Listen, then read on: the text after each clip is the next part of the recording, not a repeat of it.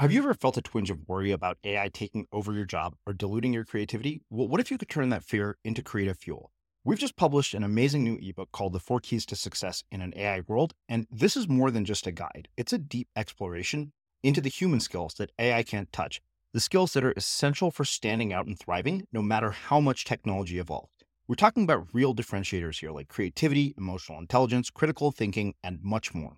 Inside, you'll find actionable insights and strategies to develop these skills, whether you're a creative person, a business person, or just simply someone who loves personal development. This isn't a story about tech taking over. It's a story of human creativity thriving alongside AI. Picture this, AI as your creative co-pilot, not just as a tool, but a collaborator that enhances your unique human skills. The 4 Keys ebook will show you exactly how to do that and view AI in a new way that empowers you instead of overshadows you. Transform your creative potential today. Head over to unmistakablecreative.com/4keys. Use the number 4, KEYS. That's unmistakablecreative.com/4keys and download your free copy. You want to get anywhere in life, own your task. Do it.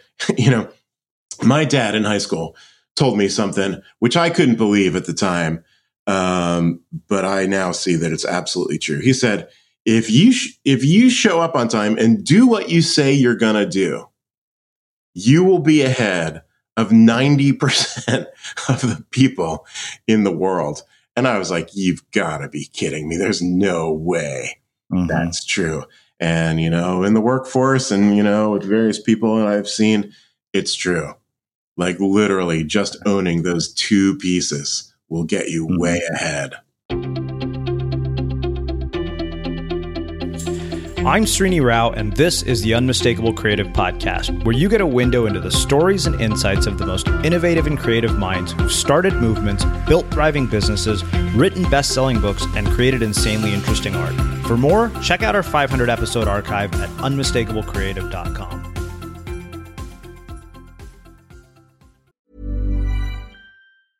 Small details are big surfaces. Tight corners are odd shapes. Flat, rounded, textured, or tall. Whatever your next project, there's a spray paint pattern that's just right. Because Rust-Oleum's new Custom Spray 5-in-1 gives you control with 5 different spray patterns. So you can tackle nooks, crannies, edges, and curves without worrying about drips, runs, uneven coverage, or anything else. Custom Spray 5-in-1. Only from Rust-Oleum. I'm Sandra, and I'm just the professional your small business was looking for. But you didn't hire me because you didn't use LinkedIn Jobs. LinkedIn has professionals you can't find anywhere else, including those who aren't actively looking for a new job, but might be open to the perfect role, like me. In a given month, over 70% of LinkedIn users don't visit other leading job sites. So if you're not looking on LinkedIn, you'll miss out on great candidates, like Sandra. Start hiring professionals like a professional. Post your free job on linkedin.com/people today. Mom deserves the best, and there's no better place to shop for Mother's Day than Whole Foods Market. They're your destination for unbeatable savings, from premium gifts to show-stopping flowers and irresistible desserts. Start by saving 33% with Prime on all body care and candles. Then get a 15-stem bunch of tulips for just $9.99 each with Prime. Round out Mom's menu with festive rosé, irresistible berry chantilly cake, and more special treats. Come celebrate Mother's Day at Whole Foods Market. Everyone knows therapy is great for solving problems, but getting therapy has its own problems too, like finding the right therapist, fitting into their schedule, and of course, the cost. Well, BetterHelp can solve those problems. It's totally online and built around your schedule. It's surprisingly affordable too. Connect with a credentialed therapist by phone, video, or online chat, all from the comfort of your home. Visit BetterHelp.com to learn more and save 10% on your first month. That's BetterHelp, H-E-L-P. Life is full of awesome what-ifs, and some not so much, like unexpected medical costs. That's why United Healthcare provides Health Protector Guard fixed indemnity insurance plans to supplement your primary plan and help manage out-of-pocket costs. Learn more at UH1.com. As creators, we're always on the move. Whether it's a live podcast event, a pop-up shop, or a workshop, we're constantly interacting with community, and that's where Tap to Pay on iPhone and Stripe comes in. Imagine this. You're at a live event, a listener loves your merch, or a participant wants to sign up for your course on the spot. With Tap to Pay on iPhone and Stripe, you can accept their payments right there and then, right from your iPhone, so there's no extra hardware or no delays. Total game changer. It's not just for creators. Any business owner can do this. It's about making transactions smoother and much more personal, growing your business in your way. We've been using Stripe for our products and courses for a long time, and now with Tap to Pay on iPhone, you can take your business to the next level too. So visit stripe.com/tapiphone to learn more. Remember, folks, with Tap to Pay on iPhone and Stripe, your business is always at your fingertips. Jeff, welcome to the Unmistakable Creative. Thanks so much for taking the time to join us.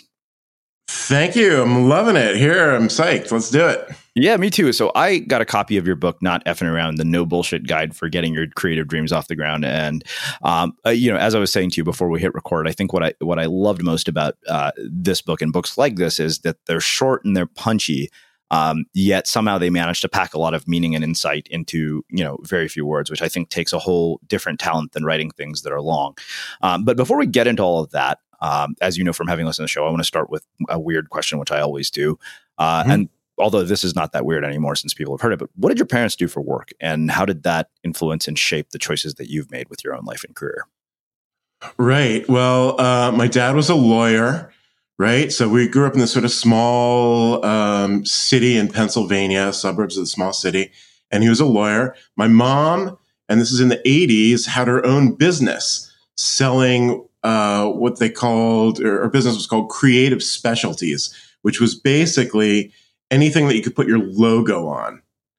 Right. So it might be a pen or a Frisbee, like all that kind of stuff. So she had a home-based business when as I was growing up. So both of those things were really influential in my upbringing. Yeah. What did they teach you, about careers? Because one of the things that you say in your book is, as a kid, the words of your parents can launch you into the stratosphere or crash you into a brick wall before liftoff. Many, many young dreams have been thwarted by well-meaning parents who want their kids to be safe, secure, and get a decent job at some point. Fair enough. But here's the rub. People only know what they know. They assume what's good for them is good for everyone, especially their children. This is simply not always true. So I wonder, what did your parents tell you? Yes. Beautiful. Well, here is a memory that I have, which I don't even know if it's actually true, but it has certainly affected me, right? So we don't really know if our memories are actually true. And they've proven that, a lot of times they're not. Right? Yeah. But here's this memory, okay? I'm about 15 years old, and I've been playing guitar, electric guitar, for maybe 2 years. And I am really getting into it. I'm buying records with every penny I've got. Every day after school, I'm coming up there into the bedroom and just like practicing the riffs, by Ozzy and U2 and Tom Petty and Bowie and all these kinds of, great things that I was into at the time. And, the kind of messages you're getting at that age are, hopefully you're getting, is you can be anything you want to be in this life, right? You can do it, kid, that kind of thing. What are you going to major in college? This kind of stuff is starting to come up, right? So one night I come down from practicing playing the guitar. I'm like, Mom, Dad, I decided what I want to be when I grow up, kind of thing. I want to be a rock star. And this did not go over very well. In fact, I recall, it was, no, you're not going to be a rock star. That is a hobby. That is what you do on the side. That is not a real job. Okay. And that just, it was just a kick in the ass. It was just, it just took me down so hard. And it took me a while. When I say a while, it took me 15 years really to get past this idea that, these things can be a job, right? They can be a hobby. It's great. That stuff, creativity is great as a hobby too, but it can be a job. So one of the things, and it took me years to figure this out, is that although it hurt so much in that moment and took years to kind of work through, it was also quite probably a big part of the fuel that it took me to really kick ass and step forward. So if you may have read Malcolm Gladwell's book, Outliers, right? Yeah. And one of the things he says in there is every world-class person, whether it's Michael Jordan, with the basketball, or the Beatles, or, whatever, all these like really top tier types, every single one of them has been shot down in their youth by someone they care about. It's, generally the parents or the teacher or somebody who says, there's no way you can do this. You suck. It's not your thing, whatever. And that is part of the, almost like the resistance that says, screw that. I'm doing it. And, as juvenile as it sounds, it's almost like the energy where it's like, I'm going to prove you wrong. Right. And then you take, the next 2, 5, 20, 50 years to do it. Right. Right. Yeah. Uh-huh. Do you have kids? I do not have kids. Okay. Yeah. I was going to ask, what advice you would give to parents who are listening if you have kids, but even then, what would you suggest? What would you tell parents who are listening to this? Well, I would tell parents to really identify, first of all, expose their kids to as much stuff as possible, not just the stuff that they already know, because this is the default. Parents who are into, let's say they're into sports, they expose their kids to all kinds of sports things. Parents are into nature stuff, experience their kids into nature. Parents are into artsy stuff. Okay, that's all great. But really, a much better idea is the parents to get out of their own comfort zone, to be like, what cool different things in the world, whether it's creative or not, can they turn their kids onto? And then watch to see what their kids are really latching onto, and then supporting that. And I have to say, my parents did support me in many ways with the music as time went on. They got me a guitar, they helped with classes. They got me a 4-track tape recorder one year for my birthday or something, which was a huge deal for anybody, who's, grew up in the 80s and is a musician. The 4-track tape recorder is, today's version of GarageBand. But it was it was a huge deal back there, and it really launched my recording career in a huge way. Mostly by the practice that it gave me. Well, so this is an interesting moment for me because my parents talked me out of a career in music. I got into the USC School of Music, and I've mentioned this before, and I'm glad they talked me out of it because, tubas are not particularly versatile. But for me, this is a question of how do you balance the reality that comes with the struggle of a creative life in which nothing is guaranteed and anything is possible with the optimism to pursue it anyways? That is a really good question. And that, I think a lot of it comes down to a few factors. One of them is your personal risk tolerance, right? How much are you willing to risk? Okay. To get that reward, right? Risk reward. Another piece of it is, where are you in your life? If you are 19 years old and, going for the big time and whatever that means in your creative life, it's probably a lot different than if you are, 45 and have 2 kids, right? It's a very different thing. So your circumstances in life are going to dictate this. So in general, I would say, the younger you are, the more risk you might be willing to take, right? Because that's the time to do it, because life will pile stuff onto you. Yeah. But I don't think there's any real formula. It's just, how much are you willing to risk? How big is your ambition? And what are your circumstances? Yeah. Yeah, I mean, I think that's one of the more interesting things about choosing a career in the arts is that we don't necessarily have a roadmap that says, this is, you go here, you go here, you go here, you get this degree, you work this job, and you basically make these sort of vertical leaps up to where you want to be. I think that's one thing that I think I've consistently found across every single person I've interviewed, that there's one pattern, and it's that none of their paths are linear. And I don't think that you can have an interesting career by following a straight and narrow path. I just don't think those two things can coexist. It's very rare in my mind. And a creative life, it just by virtue of being creative, is not linear, because part of what creativity means is exploration and curiosity, right? And these things are not linear. I mean, they can be in a way. You can like nerd out on one topic or one technique in your music production or something like that, and that's cool. But it's sort of like after you master that, or after you get to a point where you've kind of had enough, what else is there in the world? It's like creativity is really, in my mind, it's not just a practice of creating something, whether it's a book or music or dance or whatever. It's like a way of being. How can you be creative in your life? And sitting in the same job for 40 years is not generally creative. So that's the way it goes.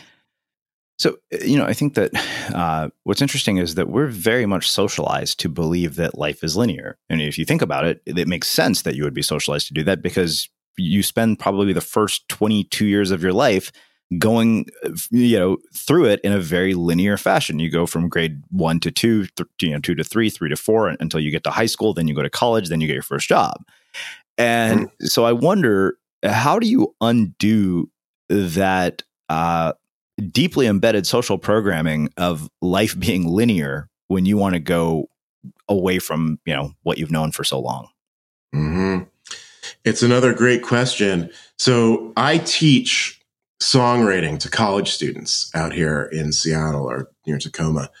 And I've got a couple graduates, every year. It's one-on-one lessons. So I've got a guy right now who's about to graduate. And he's basically asked me that exact same question. He's like, I've been doing what I'm told and been on this path my whole life. And now, in 3 weeks from now, I'm out in the world. What do I do? And how do I go about this? So really, my advice to him, and really to anyone, is look for where your goals are, right? And think about ways to get to them. But it's more like use a compass than a map, right? Where you know where you're going, but the direct route there is never going to happen. It's just not as a creative person. So you need to be open to be like, ooh, here's an opportunity. And then the question is it aligned with my goal? Do I even want to have the same goal? Because I can tell you for sure, I've changed my main missions in life, many times. And I'm sure I will again. So where's your goal, and sort of how do you get there, and what makes sense? And then you just kind of step forward towards it. And, the biggest thing is just the forward motion. It's like literally just doing something. Yeah. Right? If you're going to be a writer, just write something. Well, it was, as we were saying before I hit record, like I had an idea for a new book called Prolific, and I realized this is the only thing I know that has been, what I would call, the magic bullet, which is anything but a magic bullet, because being prolific takes work. I think that people aren't patient because of that. I wonder, as a teacher, what have your students taught you about being a better teacher? Well, I mean, the first piece is they always teach me something, right? I mean, you've heard that a million times, but it really is true. But how to be a better teacher? They all learn in different ways, right? Some of them need the step-by-step. Some of them need the big picture. Some of them want to move forward beyond what I'm teaching them without learning the basics, all these kinds of things. So the biggest thing they've taught me over the years is to really tune in to who they are and sort of how they learn. And then from there, I can adjust my teaching style a little bit so they get it, you know? One of my favorite ways to spread the message of our mission here at The Unmistakable Creative is through speaking. In the last 2 years, I've delivered keynotes and workshops to professional associations, large companies like Citibank and Meredith Corp, and even small ones on how creativity can lead to better working environments, fuel innovation, and increase the bottom line.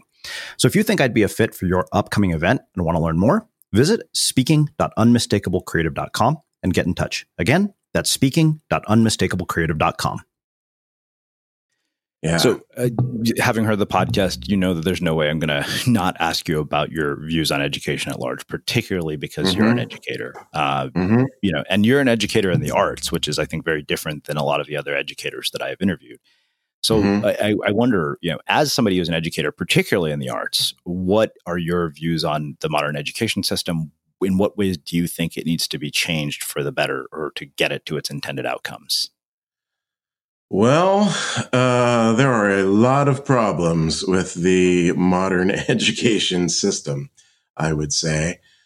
You know, it is, you know, they just try to crunch you into, you know, a system that does one thing. It doesn't really react to the student's needs. And then it largely doesn't even teach you what you need to know, like as you know, in your field and as a human, right? Yeah. So I have no idea how to fix these problems. That's way beyond what I can deal with. But, you know, I'm fortunate enough to be in a situation where I've got one-on-one lessons with students. So I can, you know, I teach them what I need to teach them. You know, how to write a song and how to record on a computer is basically the mission. But depending on who these students are, how much depth they have in their willingness to go into what it means to really be a creative and an artist, I can move around and get into all my life coach stuff with these guys where, you know, they do not get this kind of really attention and information anywhere else in their entire education. Like, I've had students say to me, you know, you're the only one who has ever talked to me on the level of like where I'm at, instead of sitting up there spewing information at me and telling me to memorize this stuff. I'm like, oh my God. So it's such an honor for me as an educator to, you know, kind of do that for them. But it makes my heart just crash and sink that 99% of the students out there, you know, never get any decent counseling or, you know, their advisors or whatever. It's all part of a system.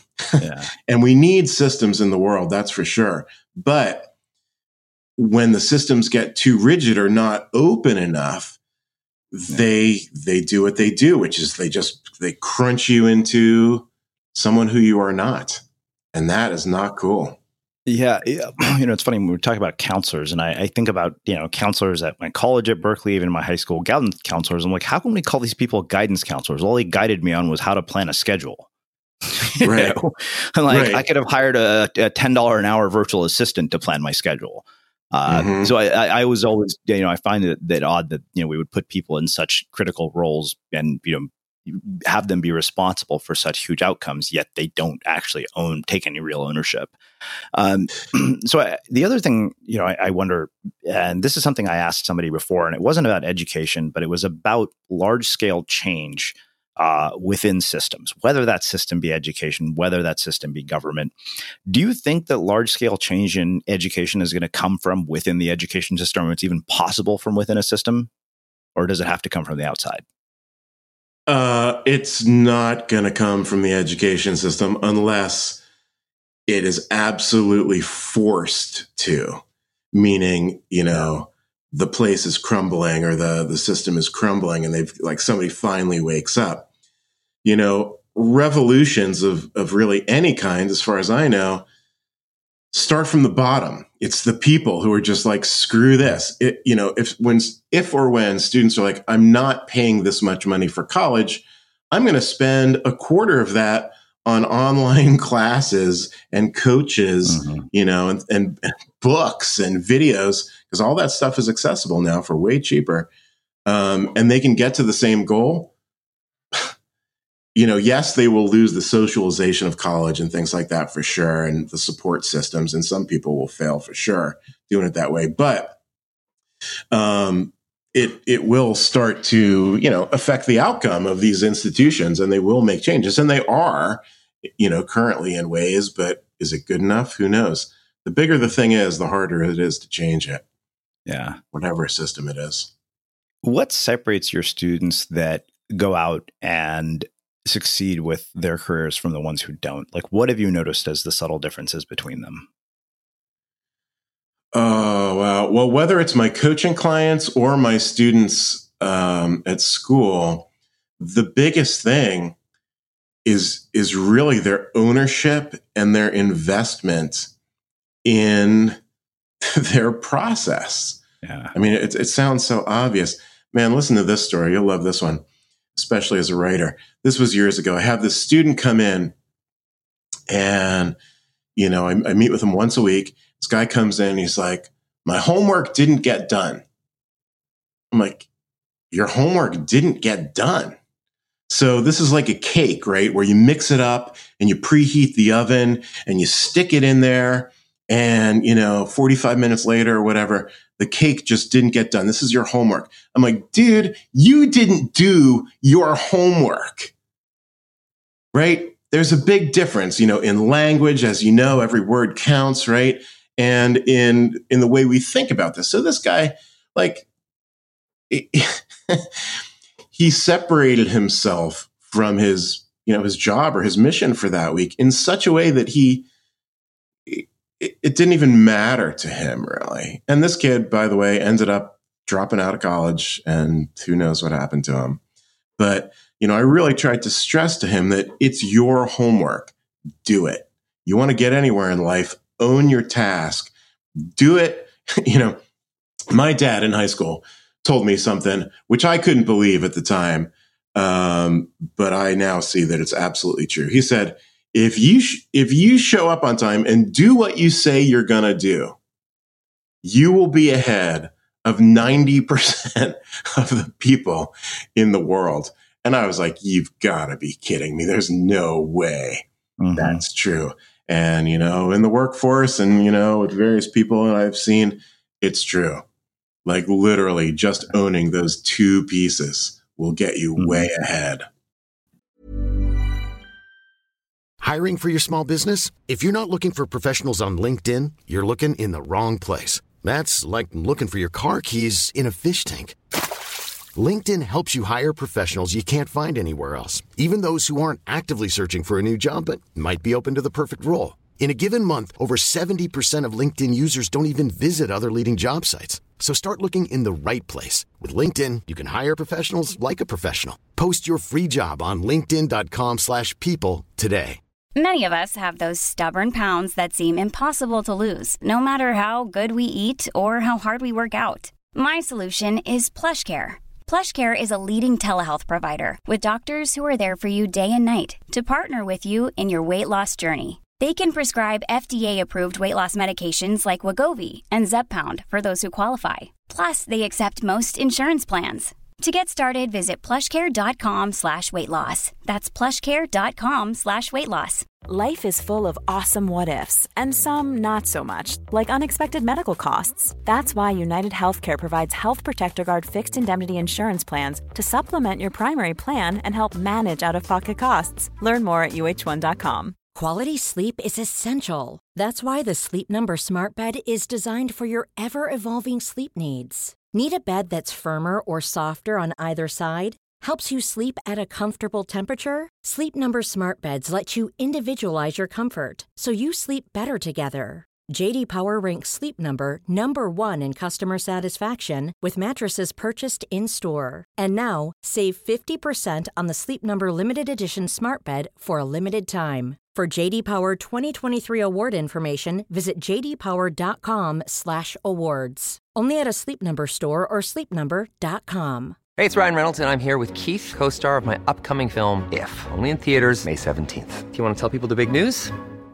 All right, I'll do it. Sign up now and you'll get unlimited for $15 a month and 6 months of Paramount Plus Essential Plan on us. MintMobile.com/switch. Upfront payment of $45 equivalent to $15 per month. Unlimited over 40 gigabytes per month. Face lower speeds. Videos at 480p. Active Mint customers by 531.24 get 6 months of Paramount Plus Essential Plan. Auto renews after 6 months. Offer ends May 31st, 2024. Separate Paramount Plus registration required. Terms and conditions apply if rated PG. This is Paige, the co-host of Giggly Squad, and I want to tell you about a company that I've been loving, Olive & June. Olive & June gives you everything that you need for a salon-quality manicure in one box. And if you break it down, it really comes out to $2 a manicure, which is absolutely insane. It's also so easy to get salon-worthy nails at home with Olive & June. The difference between how your nails used to look when you did them yourself and now with the Mani system is a complete game changer. The best thing about Olive & June, too, is it's a quick dry. Dries in about 1 minute, lasts for 5 days, and full coverage in up to 1 to 2 coats. Visit oliveandjune.com/perfectmani20 for 20% off your first system. That's oliveandjune.com/perfectmani20 for 20% off your first system. Well, it's funny because I was having that exact conversation with somebody on my team, and we were kind of talking about motivation and kind of how those little things matter. Even if they don't seem like a big deal, the problem is that the little things add up and they create opportunity costs. Like most people don't realize, like, oh, if I delay this thing by a day, it's not a big deal. And yeah, it might be a small thing, but then when you add up 100 of those small things together, something that was delayed by a day gets delayed by a week, which gets delayed by a month, which cost you potentially thousands of dollars. Like, people don't see opportunity cost, I think, to the small things. The other thing is that the very definition of integrity, according to the folks at the Landmark Forum, is you do what you say you're going to do when you say you're going to do it. And the funny thing is that I am always amazed by how effective that is when you start with yourself. Like, if your to-do list is too long, put less shit on it. That's right. What happens is that creates momentum. And that always has struck me as one of those things that I've realized has been instrumental as well in terms of getting me to where I'm at. Absolutely. Go ahead. No, go ahead. No. Yeah, my strategy on the to-do list is, and the to-do list is huge, right? Without it, if you don't have a to-do list, forget it. There's no way, you're really going to get ahead in this world.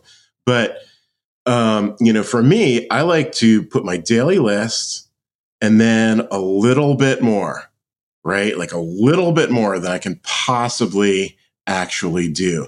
So this keeps me, stretching every day without the overwhelm. Because if the to-do list is too long, you're just going to feel overwhelmed. Right.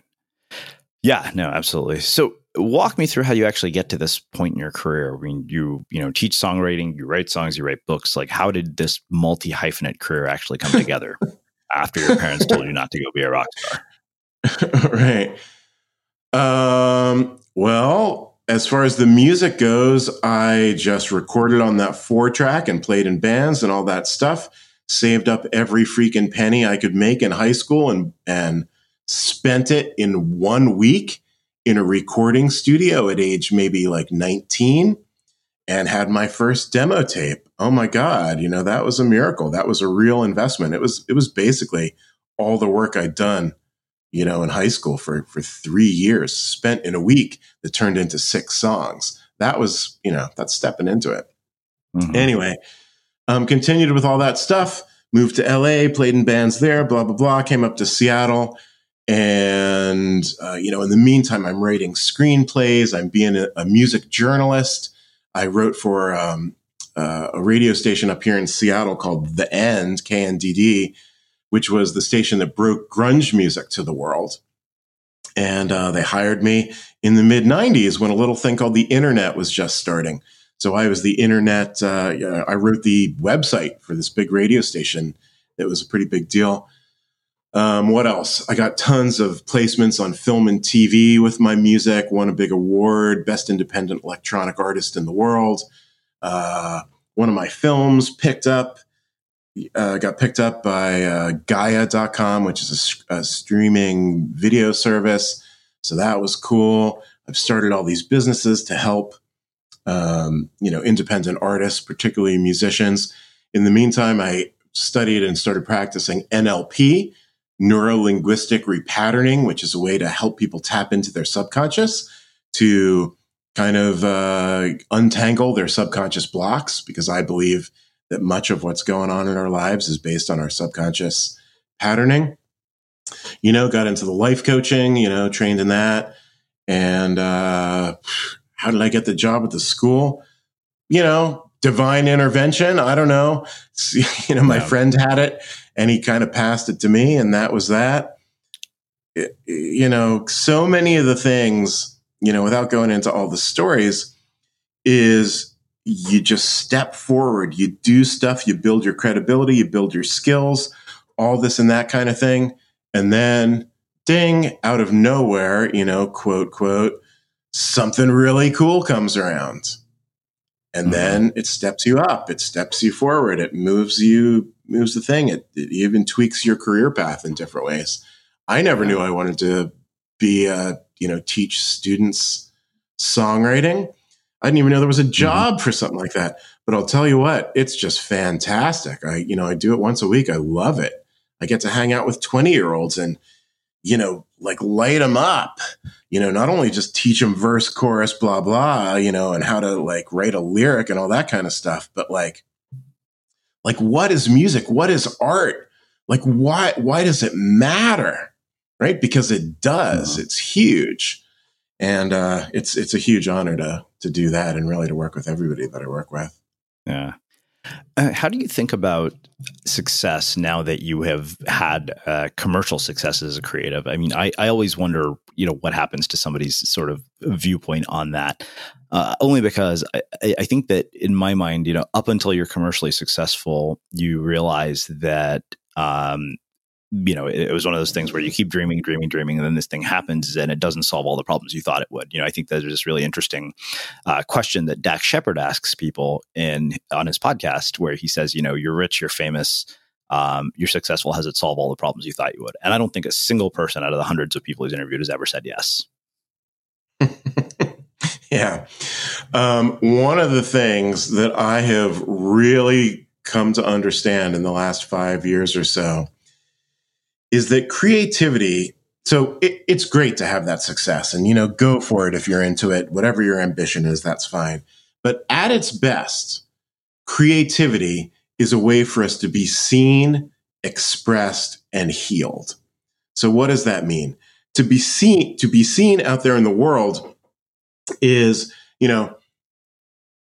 on the internet, on the city street, on the highway, it's really easy to feel anonymous. You're one of zillions of people, the feed on your Facebook and whatever just keeps going. You kind of get lost in that.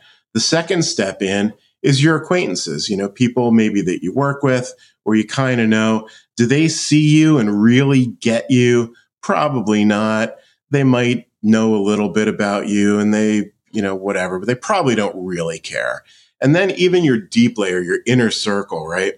Hopefully they understand you, they get you, things like that. But I think, in my experience, they sort of get you. They get you in waves, but they don't see the whole, totality of who you are and what you're trying to be, right? So that's the scene part. The express part in my sort of little definition here is simply moving from the potential to the actual. So think of like a dancer who knows all the moves, who's really got it going on. But in this moment, she's sitting in the corner while the disco ball's flying and the music's thumping. In that music, she is not expressed. As soon as she steps on the dance floor, she is then expressed as a dancer. Okay, so you've got the seen and the expressed. What's the healing part? Well, in my experience, and really in every creative that I've ever talked to, when you create with deep authenticity and real truth, whatever you're doing, there is some kind of catharsis. Something lifts, something is freed from your being, right? Whether that is, some traumatic experience or thing like that you're writing about or dancing about or making poems or singing songs, or even something that, seems like it might be really happy, like a love song. What's the release or, letting go in a love song? I would say the healing in that comes from celebrating the end of all the loneliness and despair that perhaps came before that. So when you are seen, expressed, and healed through your creativity, you then give that gift of your creativity to the world, whether that's, some blockbuster or one person, right? When you give your gift of creativity to the world, here's where it gets really cool. You become the gift because you show others that they can be seen, expressed, and healed. And from there, that connects us, right? Art and music and all these kinds of things connect us as humans. And, when you look at what people and humans need, you need your food, your shelter, your clothing, all that kind of stuff. And then you need connection, right? So this puts us as creatives into such a bigger mission. It is not just like, oh, it'll be cool to write a song or to write a poem or do this dance or whatever your thing is. It puts us, in my opinion, in this sort of like army almost, or this gang or this crew whose mission it is to be seen, expressed, and healed, give that gift to the world, become that gift, and help the world become more connected, because that is the biggest underlying challenge, I think, in the entire planet. How can we understand each other and connect and understand that we're all on the same team here? Let's just do this thing, right? Yeah. Hey, it's Srini. I hope you're liking this episode of The Unmistakable Creative. Did you know that every Sunday, our community manager, Melina, sends out 10 key takeaways from episodes like this one? All you have to do to receive it is sign up for our newsletter. Just visit unmistakablecreative.com/newsletter and you'll get them delivered right to your inbox. Again, that's unmistakablecreative.com/newsletter. So one of the things that I think you brought up in the book, you said you will never feel fully prepared to do whatever it is that you want to do. You won't even feel totally capable after you've been doing your thing for years. Self-doubt is etched into our psyches. It's there to help keep us alive, as make us think twice before taking stupid risks. And I think that struck me because that's just built into who you are. I think there's literally no accomplishment that will undo, your sense of self-doubt as an artist or a creator. There's always this sense of, okay, this might suck. I might think it's amazing, but somebody else might think it sucks. And so I wonder how you in your own life have, sort of wrestled with that self-doubt and really overcome it in places. And also, I guess the other thing I wonder is when you look at sort of practice and how you get better at something, what does that look like in your own work? Right. Okay. So let me answer that one first. I'm a screenwriter, and I was very fortunate enough to be mentored by a guy called Richard Walter, who was for 30 some years, the top screenwriting professor at UCLA. So basically one of the top, screenwriting teachers in the world. So my deal with him was I would write my screenplay. I would send it to him. He's down in LA. I'm up here in Seattle, and he would give me notes, and then I would revise it, and we kind of keep going. So I do my first draft of my screenplay, and I send it to him. And this guy sends me literally 14 pages of typed notes. And I'm like, wow, that's a lot of notes. And I'm grumbling about it.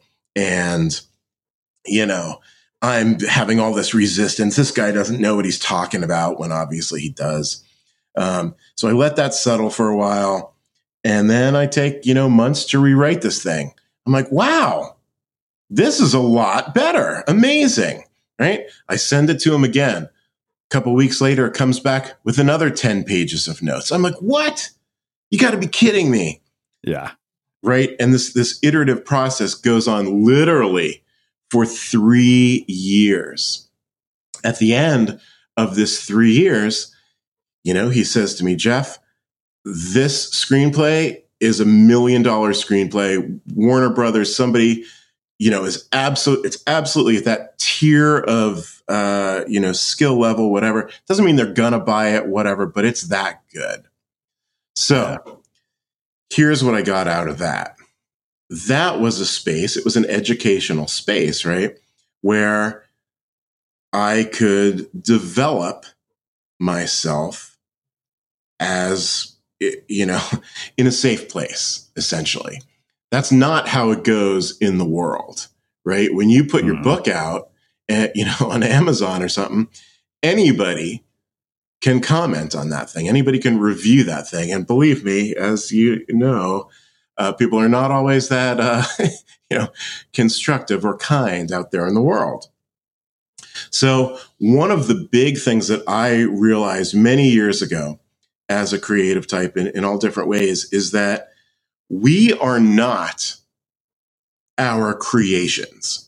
We need to put ourselves with depth, vulnerability, and courage into our creations, but that does not mean we are the book. We are the album, right?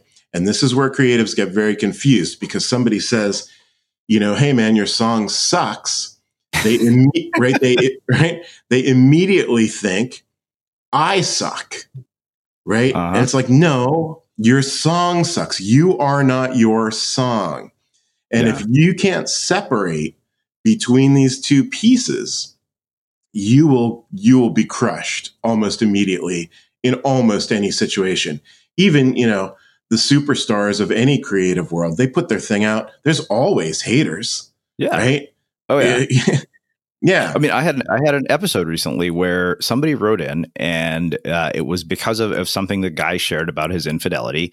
She literally just wrote me this lengthy email about how I was disrespectful to women and how I devalued women. And I thought to myself, okay, we've had a huge amount of female guests, probably more than most podcasts. And the weird thing is somebody else who was also a woman heard that podcast and she hired that guy to be her coach. And that really struck me as one of those moments of, okay, you know what? There are battles that are not worth fighting. More often than not, the battles of people who, rip you to shreds are not worth fighting at all. Mm-hmm. So what's fascinating about that story, and I love psychology and like how people work and perceive the world. One of the huge takeaways I got from training in NLP, neuro-linguistic repatterning, is that everyone perceives the world differently. They really do in various ways. And here's the beauty of it. Everyone believes that their perception is the right, deep, absolute truth, right?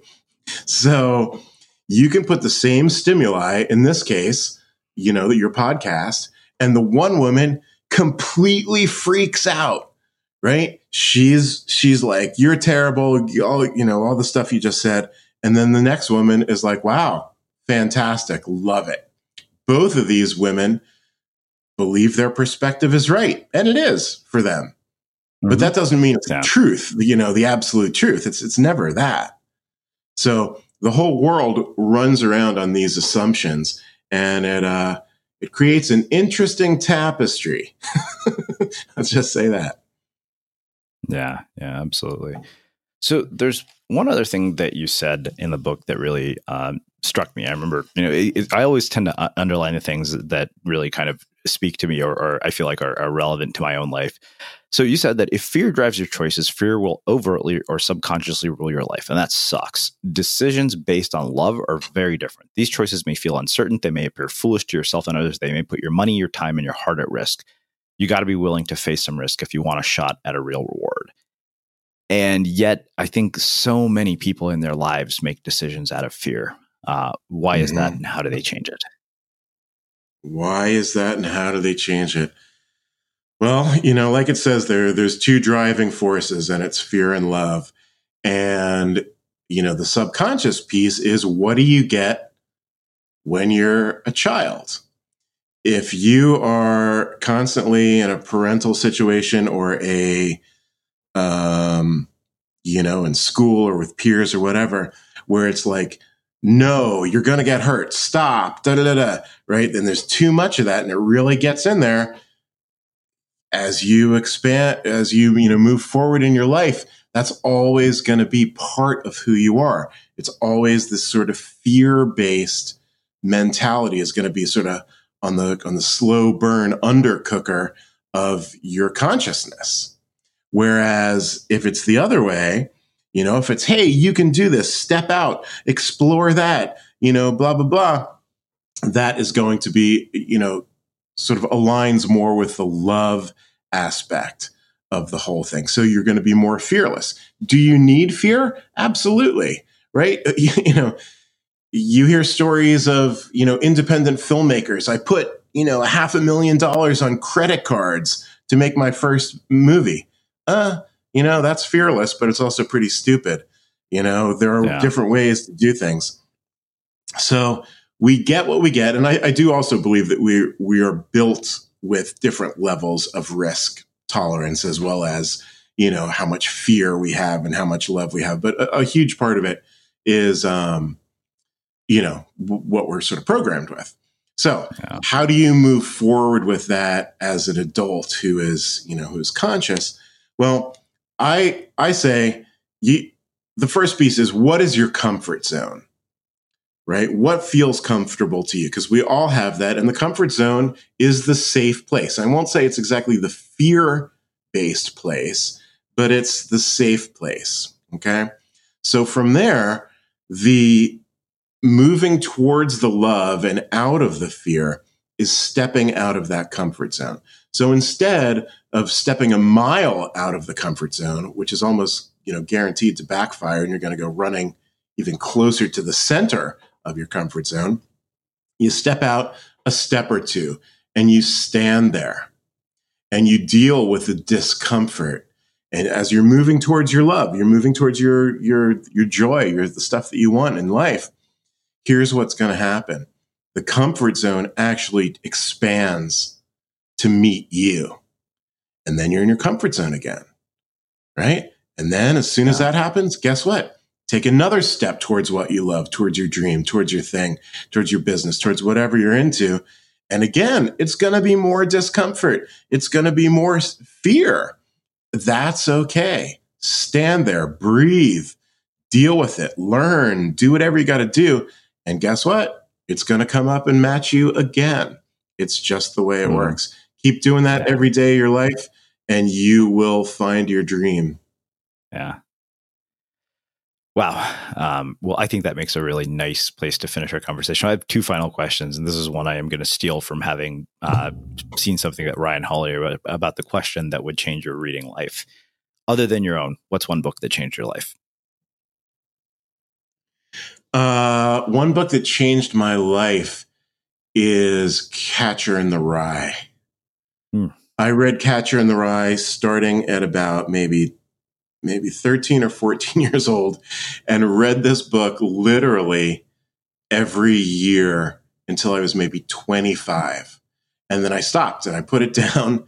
And maybe in my 30s, I picked it up again and read it again, for the first time in 10 or 15 years or whatever it was.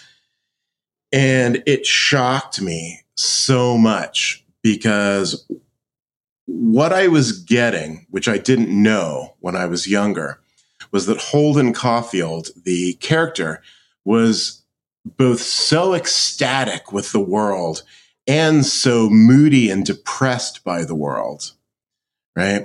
So this arc was so big within myself that I didn't even realize that this was happening with his character. When I came back at 35 or whatever and read this thing again, and I was sort of more stabilized, I guess you would say, I could see like, wow, this character is, such highs and such lows. How did this affect me? It reminded me that to live a big life, you have to be willing to feel deeply, right? Not numb it out, not avoid it, not whatever. When there is joy and happiness in your life, just like sing and dance in the rain, like whatever, that kind of stuff. And when you're feeling the heartbreak and the pain and the crush and the failure, well, you know what? Sit there in the corner and cry your freaking face off, and then let it go. So that is what Catcher in the Rye kind of taught me. Amazing. Well, I have one final question for you, which is, I know you've heard me ask before. What do you think it is that makes somebody or something unmistakable? Right. So with this question, I want to step it back a little bit and what does unmistakable mean? Well, a mistake is a step we take towards something that is not aligned with our goal, our mission, our truth, right? So unmistakable is the opposite of that. It is something that moves us towards our truth, towards our goal, towards what's really real for us. So when we do that with our creativity, that is powerful. That becomes the unmistakable creative, right? I love it. That's my definition or my answer to that question. Amazing. Well, I can't thank you enough for taking the time to join us and share your story and your insights with our listeners. This has been really, really insightful and thought-provoking and practical, which is a rare combo of things. So where can people find out more about you, your work, your books, and everything else that you're up to? Right. Best bet is my website, jeffleisawitz.com. You can click, through to the book from there. You get free chapters, actually. I go into the book. I've got the coaching going on, the one-on-one coaching, online classes, that whole thing. So I would love to connect with any of you guys out there and help you out in any way I can. Amazing. And for everybody listening, we'll wrap the show with that. Thank you for listening to this episode of the Unmistakable Creative Podcast. While you were listening, were there any moments you found fascinating, inspiring, instructive, maybe even heartwarming? Can you think of anyone, a friend or a family member who would appreciate this moment? If so, take a second and share today's episode with that one person, because good ideas and messages are meant to be shared. Small details are big surfaces. Tight corners are odd shapes. Flat, rounded, textured, or tall. Whatever your next project, there's a spray paint pattern that's just right. Because Rust-Oleum's new Custom Spray 5-in-1 gives you control with 5 different spray patterns. So you can tackle nooks, crannies, edges, and curves without worrying about drips, runs, uneven coverage, or anything else. Custom Spray 5-in-1. Only from Rust-Oleum. Mom deserves the best, and there's no better place to shop for Mother's Day than Whole Foods Market. They're your destination for unbeatable savings, from premium gifts to show-stopping flowers and irresistible desserts. Start by saving 33% with Prime on all body care and candles. Then get a 15-stem bunch of tulips for just $9.99 each with Prime. Round out Mom's menu with festive rosé, irresistible berry chantilly cake, and more special treats. Come celebrate Mother's Day at Whole Foods Market. Even on a budget, quality is non-negotiable. That's why Quince is the place to score high-end essentials at 50 to 80% less than similar brands. Get your hands on buttery soft cashmere sweaters from just $60, Italian leather jackets, and so much more. And the best part about Quince, they exclusively partner with factories committed to safe, ethical, and responsible manufacturing. Elevate your style without the elevated price tag with Quince. Go to quince.com/upgrade for free shipping and 365-day returns. Mom deserves the best, and there's no better place to shop for Mother's Day than Whole Foods Market. They're your destination for unbeatable savings, from premium gifts to show-stopping flowers and irresistible desserts. Start by saving 33% with Prime on all body care and candles. Then get a 15-stem bunch of tulips for just $9.99 each with Prime. Round out Mom's menu with festive rosé, irresistible berry chantilly cake, and more special treats. Come celebrate Mother's Day at Whole Foods Market. Planning for your next trip? Elevate your travel style with Quince. Quince has all the jet-setting essentials you'll want for your next getaway, like European linen, premium luggage options, buttery soft Italian leather bags, and so much more. And is all priced at 50 to 80% less than similar brands. Plus, Quince only works with factories that use safe and ethical manufacturing practices. Pack your bags with high-quality essentials you'll be wearing for vacations to come with Quince. Go to quince.com/pack for free shipping and 365-day returns. Imagine the softest sheets you've ever felt. Now imagine them getting even softer over time. That's what you'll feel with Boll & Branch's organic cotton sheets. In a recent customer survey, 96% replied that Boll & Branch sheets get softer with every wash. Start getting your best night's sleep in these sheets that get softer and softer for years to come. Try their sheets with a 30-night guarantee. Plus, get 15% off your first order at bollandbranch.com. Code BUTTERY. Exclusions apply. See site for details. Have you ever felt a twinge of worry about AI taking over your job or diluting your creativity? Well, what if you could turn that fear into creative fuel? We've just published an amazing new ebook called The 4 Keys to Success in an AI World, and this is more than just a guide. It's a deep exploration into the human skills that AI can't touch, the skills that are essential for standing out and thriving, no matter how much technology evolves. We're talking about real differentiators here, like creativity, emotional intelligence, critical thinking, and much more. Inside, you'll find actionable insights and strategies to develop these skills, whether you're a creative person, a business person, or just simply someone who loves personal development. This isn't a story about tech taking over. It's a story of human creativity thriving alongside AI. Picture this, AI as your creative co-pilot, not just as a tool, but a collaborator that enhances your unique human skills. The 4 Keys ebook will show you exactly how to do that and view AI in a new way that empowers you instead of overshadows you. Transform your creative potential today. Head over to unmistakablecreative.com/4keys. Use the number 4, KEYS. That's unmistakablecreative.com/4keys and download your free copy.